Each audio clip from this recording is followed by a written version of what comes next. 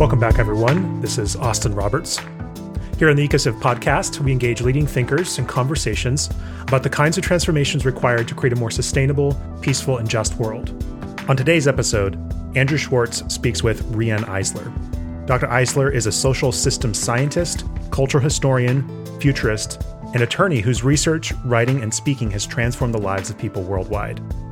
Internationally known for her bestseller, The Chalice and The Blade, Our History, Our Future, and for her book on economics, The Real Wealth of Nations, Creating a Caring Economics, her newest book, Nurturing Our Humanity, How Domination and Partnership Shape Our Brains, Lives, and Future, shows how to construct a more equitable, sustainable, and less violent world based on partnership rather than domination.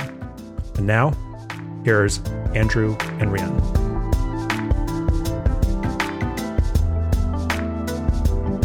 Well, hello, and welcome to this episode of the Ecociv podcast. I'm your host, Andrew Schwartz, co-founder and vice president of Ecociv, and I have a wonderful treat for us today, the privilege of having as a special guest, Dr. Riane Eisler. Dr. Eisler is famous author, famous speaker, social systems scientist, a cultural historian, a futurist, I think even an attorney, yes, whose research and writings and speaking, I mean, it literally is transforming lives around the world and has for decades. Of course, internationally known for her bestseller, The Chalice and The Blade, Our History, Our Future, as well as her book on economics, The Real Wealth of Nations, Creating a Caring Economy, which of course resonates well with those of us working on well-being economies.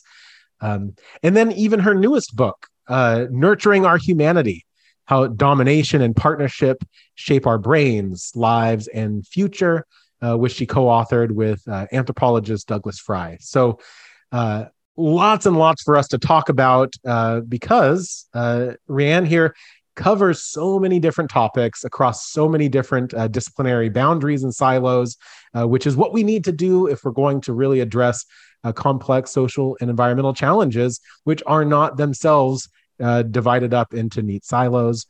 So something I'm hoping we talk about today, especially growing out of her most recent book, but kind of a thread, I think, across all of her work, how can we construct a more equitable, sustainable, less violent world that's based on partnership rather than domination, right? So, of course, that could take a lifetime to discuss. We don't have a lifetime. We'll have, an episode's worth of conversation about this. We'll scratch the surface and dig in deep, but I think we're going to have fun. So, Dr. Eisler, thank you for joining me. Well, it's a pleasure to be with you, Andrew. So as I was just describing, something that I'm really excited about talking about some more with you is that you famously describe what we might say are two paradigms for society: a partnership model and a domination model. And if I understand correctly, you're arguing that more or less our present modern industrial civilization is really the latter.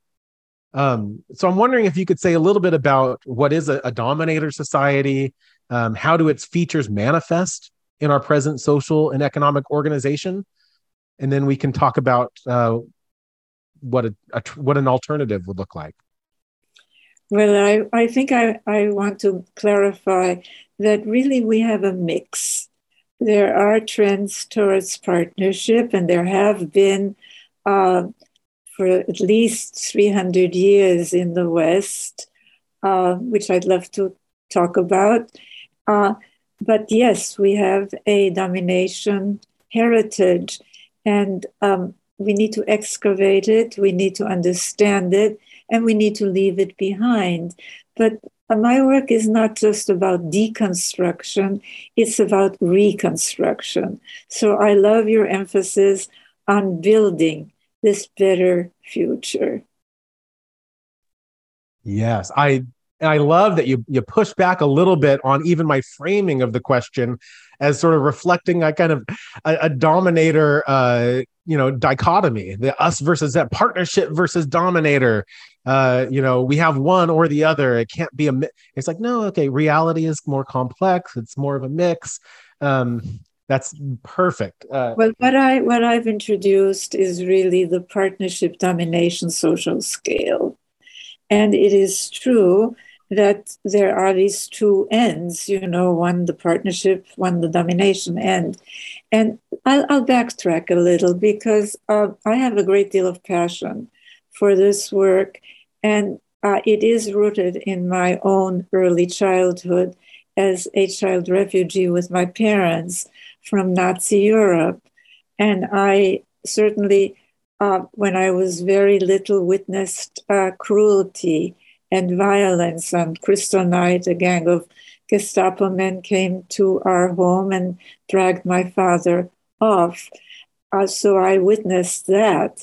But I also witnessed something else that I today call spiritual courage. And that's not courage like we're, to kill the dragon or kill the enemy, but the courage to stand up against injustice out of love.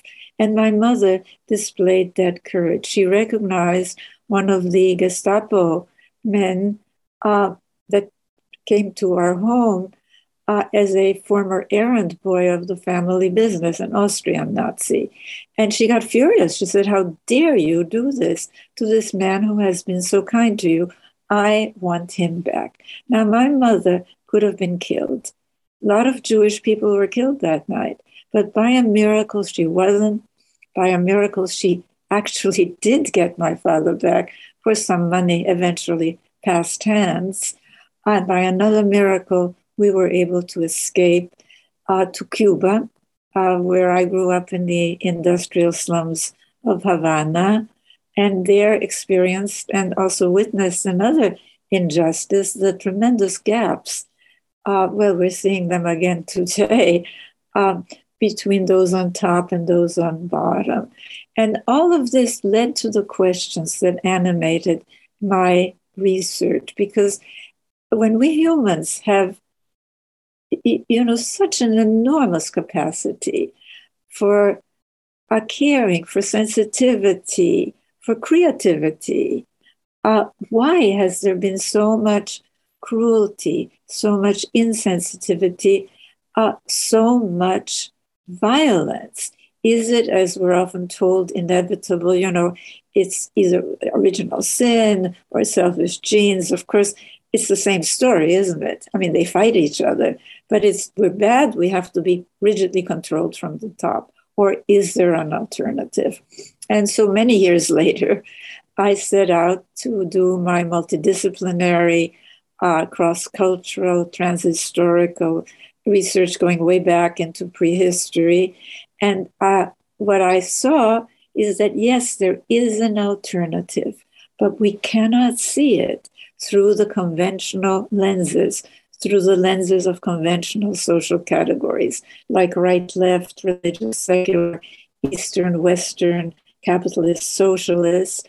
And I kept seeing patterns, social configurations, and there were no names for these. So I called one the dominator or domination model, and the other one the partnership model. And as I said, it's, in nature, there are polarities. There's hot and cold, there's night and day, but there are also degrees, aren't there?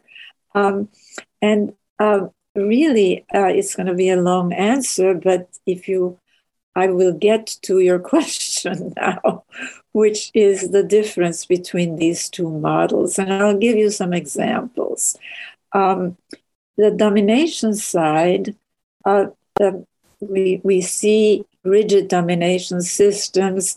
Nazi Germany, I experienced that, but also Stalin's former Soviet Union on the left. They can be religious and not just Western, like the ISIS or Taliban, the so-called rightist fundamentalist alliance in the United States, which really, what do they stand for? They stand for both an authoritarian family, and this is one of the real differences between the study of relational dynamics, which is the methodology introduced in my work, and conventional approaches. It looks at the whole system, including family. And we'll get back to that because my latest book, Nurturing Our Humanity, draws a great deal from neuroscience.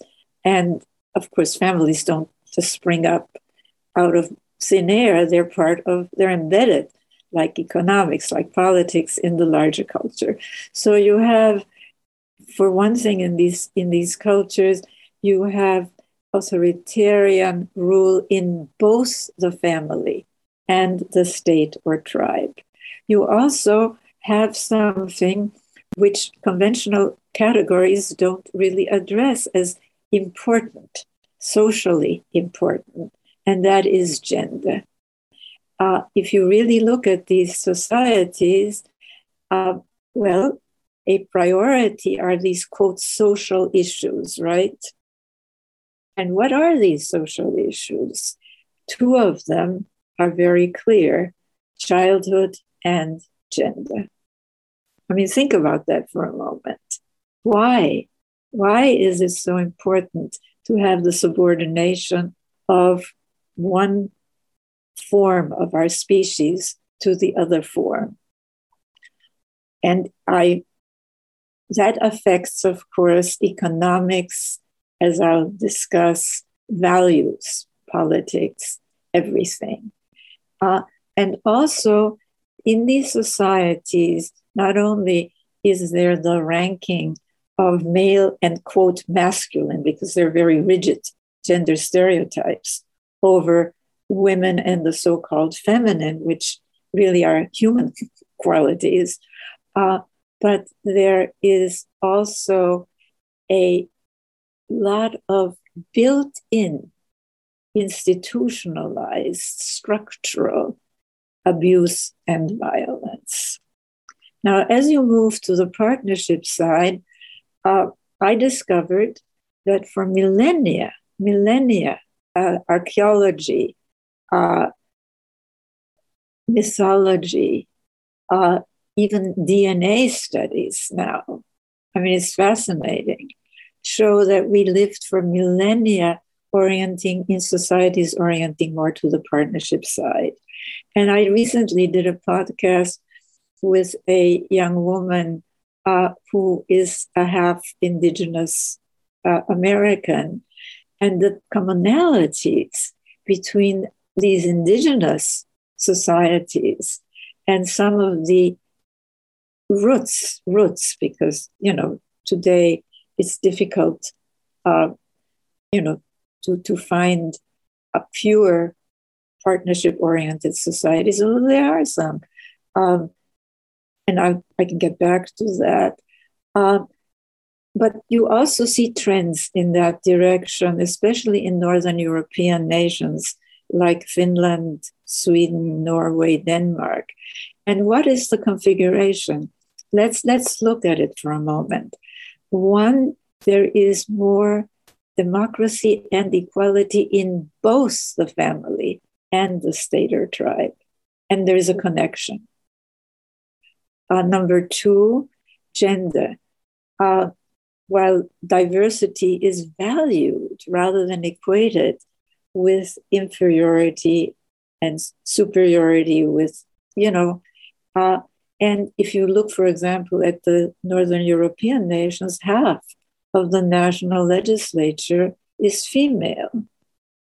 And what happens is a tremendous effect on values, because as the status of women rises, so also does the status of the so-called feminine, like caring, caregiving, nonviolence. And I'll get back to that because I think it's really important that we understand that the struggle for our future is not between right, left, religious, secular, capitalism, socialism. It's really between these two configurations. And of course, there is no need really for so much built-in violence to maintain, because what is it for? or abuse, it's to maintain these rigid rankings, right? This in-group versus out-group thinking and acting that is characteristic of the domination system. And I want to say something, and I'll stop in just a moment, that people sometimes say that these Northern European nations are socialist. They're not socialist. They have a very strong business sector.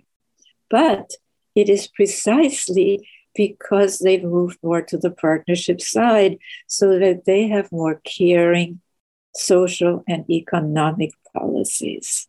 They invested in their, quote, human capital, a term that I really don't like. I prefer human capacity, but it is to understand. And they have, as I said, much more gender balance, not perfect. And they, not coincidentally, this is a configuration. It's not coincidental that they not only pioneered the first peace studies, but the first laws, and this is, again, the relationship between family and society, the first laws making it against the law to use physical discipline against children. I mean, we're talking about patterns here. And I would submit that if we don't understand these patterns, then we cannot understand what we're trying to build. Brilliant. Absolutely brilliant. You got my mind going in so many different directions now. What you just said about patterns got me thinking about how your work is influenced by a systems thinking perspective, right? And that, sure, that there's the sort of above the iceberg of, the events that we see in the world, but beneath that are these patterns that are so important. And beneath that are these, systems and structures, these mental modes, these ways of thinking, right? And when I'm hearing you describe in this sort of this scale, the spectrum between these polarities of partnership and domination are sort of alternatives that sort of across all levels of what we might call a systems thinking iceberg, right? So it's shifting our values and worldviews toward to value democracy and equity, as well as reflecting that in our system structures and these patterns of life. To do the same with diversity and how that's valued in terms of gender. I don't know. Mostly I'm just rambling because I love everything you just said. I don't know. Well, I absolutely agree. I am an attorney as well as a systems scientist, and I came across systems science very early. My first job was for an offshoot of the RAND Corporation, the Systems Development Corporation, and lo and behold, they talked about systems analysis, and then later I became one of the co-founders of the General Evolution Group. And I became acquainted with chaos theory, with nonlinear dynamics, with self-organizing theory. Really, living systems, there are a few linear causes and effects, of course, but what you have to understand is the interaction of the various components. And that in itself is a paradigm shift. And of course, I am inviting people to really, a colleague of mine calls the conventional categories weapons of mass distraction, because they really fragment our consciousness. Look here, look there, and think about it. They either marginalize or ignore the majority of humanity, women and children. And not only that, there have been regressive, repressive regimes in every one of our categories. So none of us tell us what we really urgently need to understand, what to build to move out of this ridiculous impasse. Because at this level of technological development, the domination system is taking us to an evolutionary, as a species, not as life, as a species to an evolutionary dead end. But I loved what you said about patterns rather than random events. And if I may, I'll talk a little bit about modern history, because we have been taught to look at the modern progressive movements as random. But if you really look at what happened during the last 300 years, when the Industrial Revolution really started to go into high gear, and you see that everyone, and it is, by the way, during periods of great disequilibrium that we know from chaos theory and from just plain observation, that human systems, societies are human systems, can really be transformed. So during this period, if you look at these progressive social movements, they've all challenged the same thing. But to see it, you need the new lens of the partnership domination social scale. Think of the Enlightenment. It challenged the so-called divinely ordained right of kings to rule their co-subjects. Then the feminist movement challenged again the so-called divinely ordained right of men to rule over women and children in the so-called castles, the military metaphor of their homes. The abolitionist, the civil rights, the Black Lives Matter movements, all challenged, again, the so-called divinely ordained right of a, quote, superior race to rule over a, quote, inferior one, all the way to the environmental movement, challenging our once hallowed and idealized conquest and domination of nature. There's a pattern here, but you can't see the pattern if you look at right, left, religious, secular. We really have to have a lens that helps us see reality. Absolutely. Yes. And oh man. So you asked the question, basically, what kind of future do we want to create? And I think some people call it the great transition, a beloved community. Our group's calling it an ecological civilization. This idea, that the UN has used language like a world that works for all. But to move toward a future beyond marginalization and exploitation, beyond the destruction of nature and the destruction of people, right, towards something where that is more sustainable, more equitable, more peaceful. Articulating what that world looks like seems really important, and that's something that I hope we can do more of. You, at one point, talked about, you sort of pointed to how in nature there are polarities, and sort of use nature as a way of describing your sort of domination and partnership poles, you might say, right?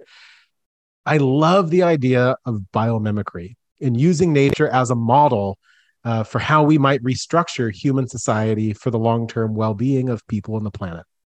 So I'm curious, are there lessons that we can learn about partnership from nature, about what does partnership society look like?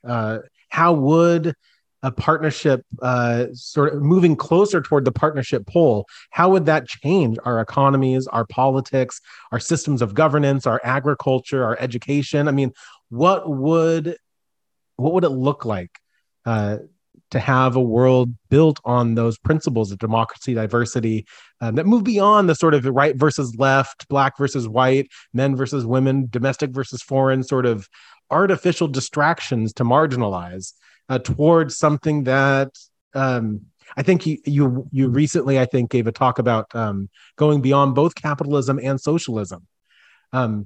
It's this sort of other future that I'm really interested in sort of teasing out and figuring out, okay, what does this look like? So what do you have to think about that? Yeah. You're asking about four questions in one, aren't you? Well, I have a tendency to do that. It's like it's quite all right, because that is systems thinking. you can Because pick anything you want to say, anything that's inspired from my rambling. well, you're connecting dots, and this is what the partnership domination social scale makes it possible to do. And so many things come to mind. One thing that comes to mind is, again, you wouldn't think of building a house without having solid foundations for it, or a plan. I mean, it can be an informal plan for a very simple house, but something.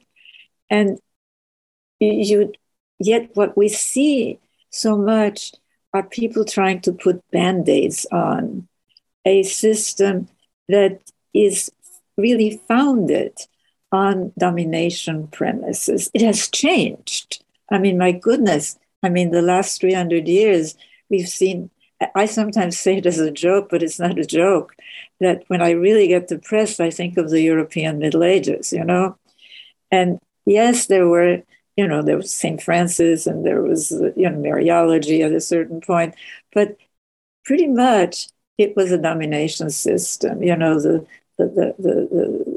Inquisition, the witch burnings, lots of violence publicly, a traumatized population, the Crusades, women and children. I mean, nobody had any rights. I mean, human rights. And as St. Augustine famously said, everybody, for anyone to question their status in life was like a nose wanting to be an eye, against the laws of nature.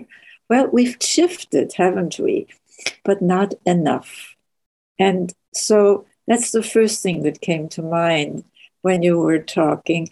What also came to mind is that we have a model, not only in trends that are happening today, but in our prehistory. For example, the most really largest early Neolithic site ever excavated is called Çatalhöyük, and it's in Turkey, in the Anatolian plain.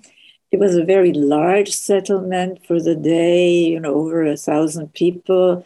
But it had the configuration of the partnership system. In fact, the archaeologist Ian Hodder was recently interviewed. There's a film being made on my life and work by an Emmy-winning man, and also very marvelous Lucia Ortega and Daniel Glick are making it. And they interviewed Ian, and Ian said it was a Gailanic, which is a term I coined, society, a partnership society. Why? Well, for one thing, the size of houses, the grave goods, there are no huge differences in either status or wealth. Number two, gender. Hodder wrote an article for the Scientific American on gender relations. At the time, with some astonishment, he wrote that having been born female or male didn't influence one's status or quality of life. And you see this again from the physical evidence, from DNA, from houses, from grave goods, etc. And yes, this was a society, the third part of the configuration that I mentioned, in which there was no sign of warfare for 1,000 years. Now, we are taught that warfare is part of human nature, right? What archaeology actually shows is that warfare is at most 5,000 to 10,000 years old. Now, there's a fourth part to the configuration that I really want to mention, and that is story and language. the story about human nature of a society like the Minangkabau, which is in Sumatra, and it's an agrarian society that orients more to the partnership side, even though it is called by the archaeologist who excavated it, who lived there for decades, a matriarchy. It's not a matriarchy. It is a partnership-oriented society, just like Çatalhöyük was not a matriarchy. It is a partnership-oriented. But see how our language keeps us trapped? The only alternatives are either mother's rule or father's rule. Domination model, right? Right? Yeah. Start. So we see it in as I said, in Northern European societies, which, by the way, don't have caring policies, as some people say, because they're more homogeneous. They actually invest more proportionately in caring, in NGOs that care for people to whom they are not related.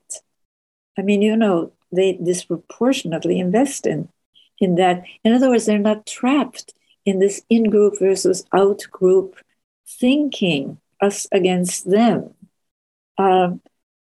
It's a whole, this is what we're trying to move toward. This is what so many of the various groups, but the difference is that this work really identifies not only the configurations, but 4 cornerstones that we have to build and shift them from domination to partnership. Because if you look at these modern progressive movements, while they achieved much, they paid scant attention, except for feminism and more recently the movement against intimate violence, not just against war, and all the statistics that we now have about the prevalence of violence. I've been a leader as an attorney in the movement to incorporate both women's rights and children's rights into the purview of human rights theory and action. And I've written extensively. In fact, I wrote the first article for the Human Rights Quarterly on what later became known as women's rights as human rights. And anyway, it's a sidebar here.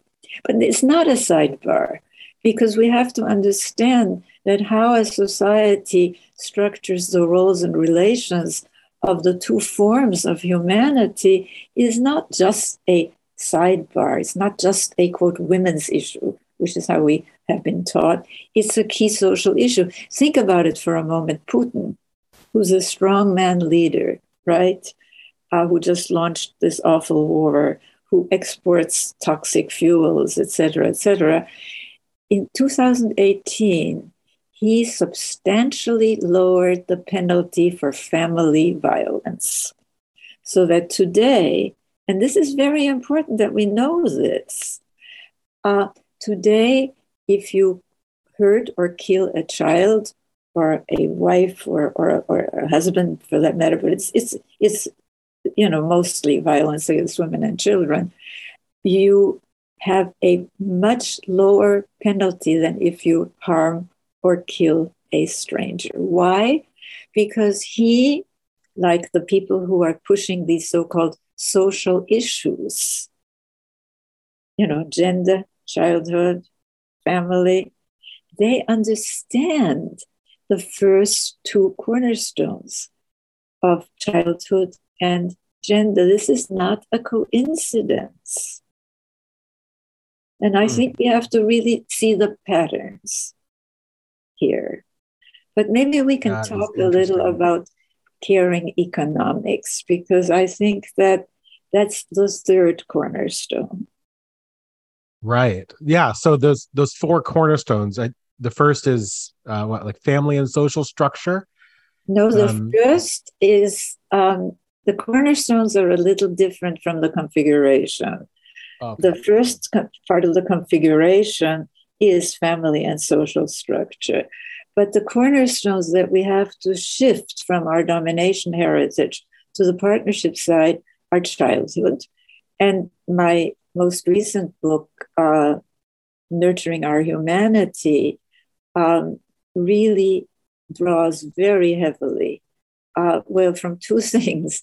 I had been working on this book for 7 years when I invited Douglas Fry, the anthropologist, to be my co-author because, and it takes me a long time to get all the data because it's so multidisciplinary. But Doug is probably one of the world's authorities on how we humans lived for millennia, gathering hunting societies. And he calls them the original partnership societies. But what I was going to talk about really is the neuroscience about the first cornerstone, because we know from neuroscience that we are not born with fully formed brains. The brain develops in interaction with its environment, which for humans is primarily social, cultural, and very different depending on the degree of orientation to either end of the partnership domination scale. And so if a child, for example, learns that physical punishment is not only deserved and, okay, but moral, what does that child learn? That it's okay, that it's even moral for a stronger to use force to impose their will on others. I mean, that's a basic lesson, isn't it?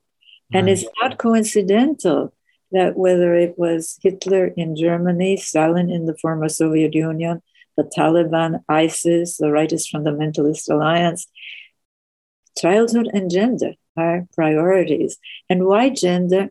Because look, if a child grows up with a model of our species in which one form is believed to be superior to the other form, difference is equated with either superiority or inferiority, with dominating or being dominated, with being served or serving. They have a template for all in-group versus out-group thinking and acting, whether it's racism, anti-Semitism, anti-gay people, anti-non-binary people. I mean, it doesn't matter.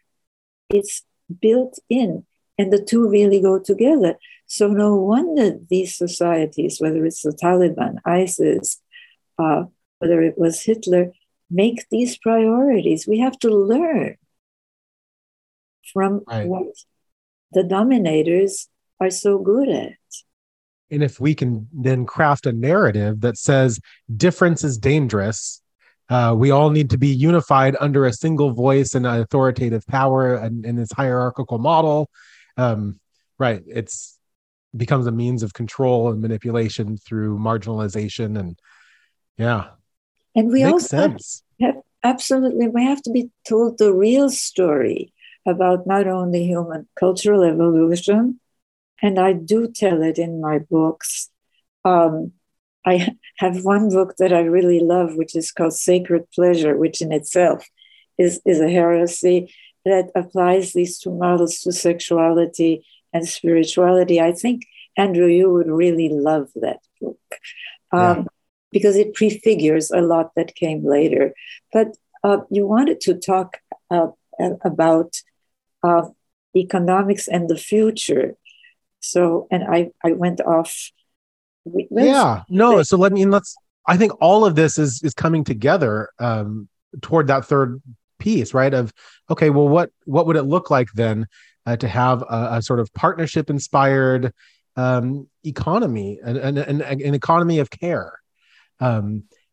Economy of partnerism, of care, of caring. Well, look, if you look at both capitalism and socialism, which is, I think, one of the best ways of fragmenting and diverting us is this struggle between, capitalism and socialism. I mean, both challenge traditions of domination. That's the interesting thing. but they also perpetuated traditions of domination. And neither Smith nor Marx had anything to say about caring for our natural life support systems. As you know, on the contrary, nature was there to be exploited, period. As for the work of caring for people, childcare, caring for the sick, the elderly, keeping a clean and healthy home environment, for both of them, it was to be done for free by a woman in a male-controlled household. So much so that this is where my multidisciplinary background is really helpful.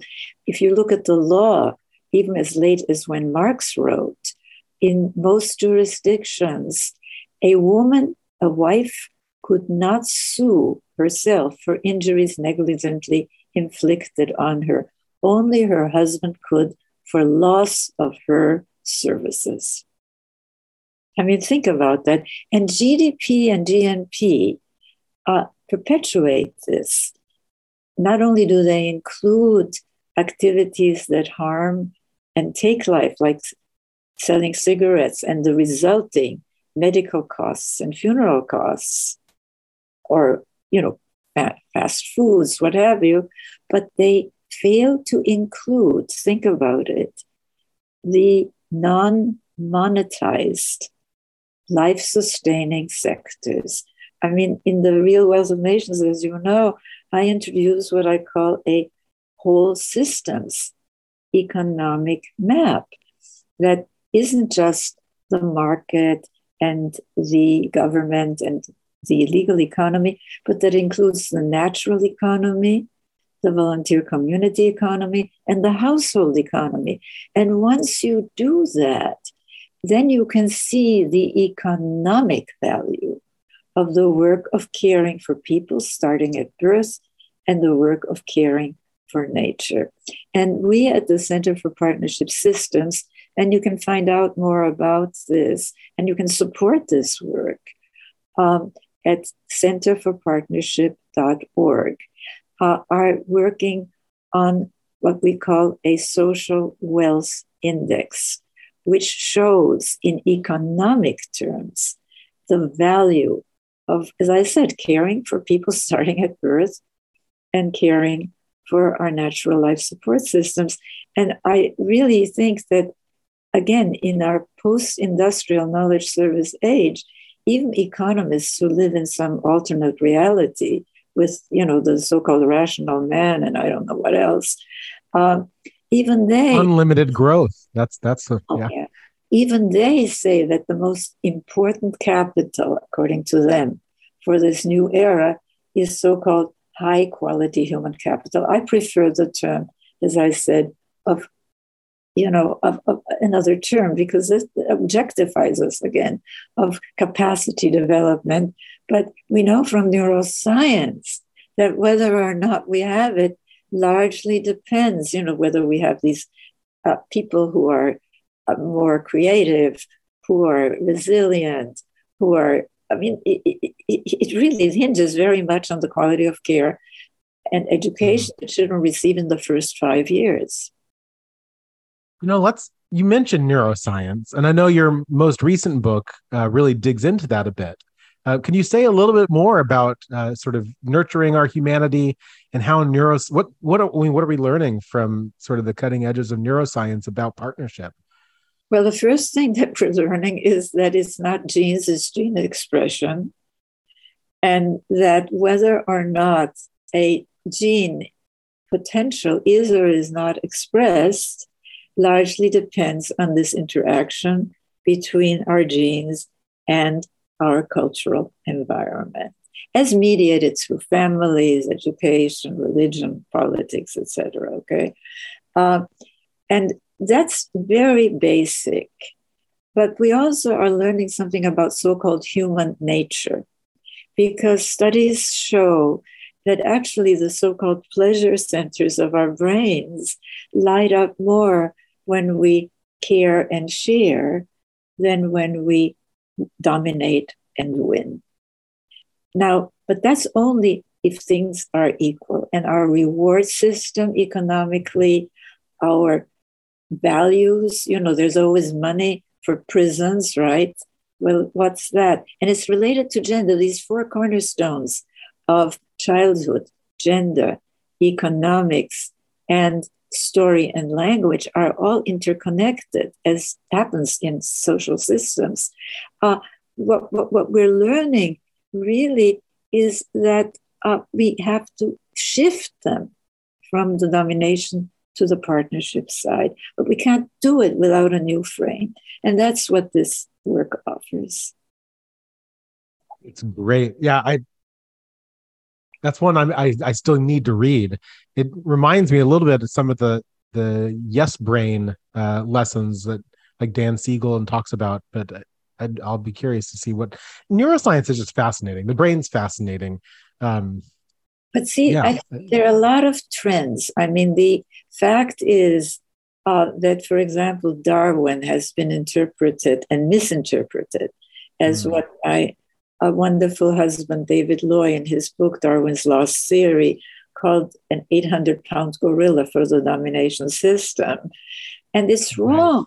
It's wrong because Darwin, in the book on human evolution, actually said that for humans, culture is critical.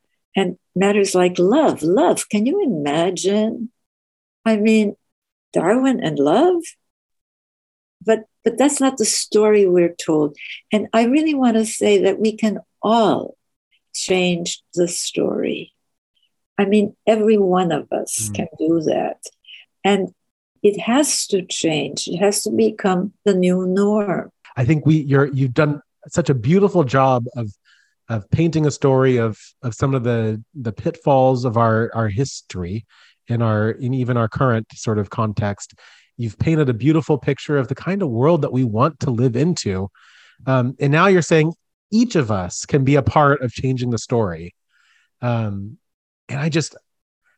sometimes when we deal in sort of complex, wicked problems, it's easy to get overwhelmed thinking, well, how am I going to transform global economic order? How am I going to transform sort of political structures? How are we going to move beyond mass distraction?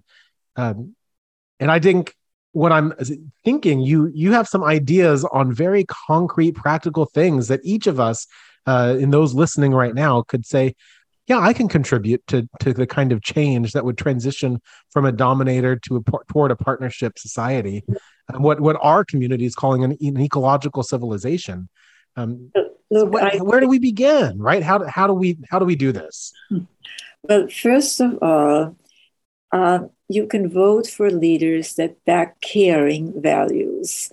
And this is really, really important because the lines are very clear today in the United States and in other places about the fact that the leaders who present themselves as strongman leaders do not back caring values, because what they back is what I call the hidden system of gendered values, that the values, anything that is stereotypically, and I want to emphasize, this has nothing to do with anything inherent in women or men. Some women are not caring and men can be very caring. My husband was a very caring man. These are human values. You can demand more caring values from those already in office. You can propose that standards for caring policies and behaviors are included in corporate charters. Corporations are creatures of little charters, right? We can change those charters, and that conformity to these standards is required for memberships in chambers of commerce and other business associations. You can buy from companies that have caring employee, consumer, and environmental policies. You can really support and participate in movements to raise the status of women worldwide. And every one of us can change the conversation. I mean, that's really where change begins. Remember what I said about St. Augustine and a nose wanting to be an eye if we want to change anything Right. fundamentally, including our status in life. Well, it can start with changing the conversation about economics to include the word caring. I mean, every one of us can talk about caring economics at home, at work, at parties, at meetings, in schools, in universities, in public places. I mean, there is momentum. Look at how gender is being talked about much more these days. Look about the fact that trauma is being recognized as being very, very common. You know, like the adverse childhood experiences studies, but we don't recognize these as being important trend, or that the American Psychological Association finally said that spanking is not only harmful but ineffective. I mean, there are so many things we can do to really move to a world, well, a world guided by a caring economics, where the main investment is caring for people and nature, and where children learn the value of caring work in childhood. The schools teach boys and girls how to care for self, for others, for nature. I mean, professions. You know that childcare workers in the United States, according to the U.S. Department of Labor, earn less than dog walkers. I mean, I love dogs, but this is ridiculous. I mean, training for childcare, primary school teaching, other caring professions has to be a top priority. I mean, look what COVID showed. And these jobs have to be highly respected and well paid. And parenting education needs to be prioritized. Again, I can't emphasize enough that those pushing us back, and I've written a lot about this, make gender and childhood top priorities in their emphasis on so-called social issues, right? These are not, they recognize that they're social issues, for goodness sakes. Let's progressives also do it. And I could go on and on. Yeah. I think we're beginning to run out of time. Well, I have a child that turns 1 year old tomorrow, and I hope that he has the opportunity to live in a caring community of the kind that you described. So in the face of our, difficult times, we have an enormous, complex task ahead of us, really trying to change the narrative, to change society on a very fundamental, right? We're talking about fundamental paradigm shifts. It's a big job. So in the midst of that, what gives you hope? Well, hope has to be grounded. And what gives me hope is really my research and the research of others, like the research from neuroscience, that completely debunks this notion that war is human nature, that we're totally selfish and sinful and I don't know what. No, I mean, yes, we have those capacities, but whether they are or are not expressed. I want to tell you about one study, which is that there is a certain gene, and this is all in Nurturing Our Humanity and in other books, but there is a gene that some men carry that predisposes them to violence. But the study showed, a Danish study it was, that only those men who had what we would call adverse childhood experiences expressed that gene. Now, I mean, the evidence is there, but without a frame that puts it all together. It's here, it's there. Neuroscience makes the headlines, and no, this is not the way to change the system. We have to have a long-term and a short-term strategy. And that's what this work is about. Well, Dr. Eisler, your work gives me hope, and I have absolutely loved this wonderful conversation. Thank you so much for your time. For those of you listening, if you want to know more about Riane's work and and what she's up to, please check out her website, RianeEisler.com, as well as the Center for Partnership Systems. And we'll be sure to put links to both of those in the episode description. Maybe even throw some links to some of the resources that she referred to. This has been an absolute joy. Thank you so much for sharing with us. It's been my pleasure. And speaking of resources, we have resources for parenting, the Caring and Connected Parenting Guides. We have a wonderful resource called the Partnership Technology Toolkit coming out soon because, hey, these new virtual reality, I mean, it could be a nightmare or it could be wonderful. So, that sounds great. We'll have to look forward to that. Yeah. Thank you. Thank you. Thank you.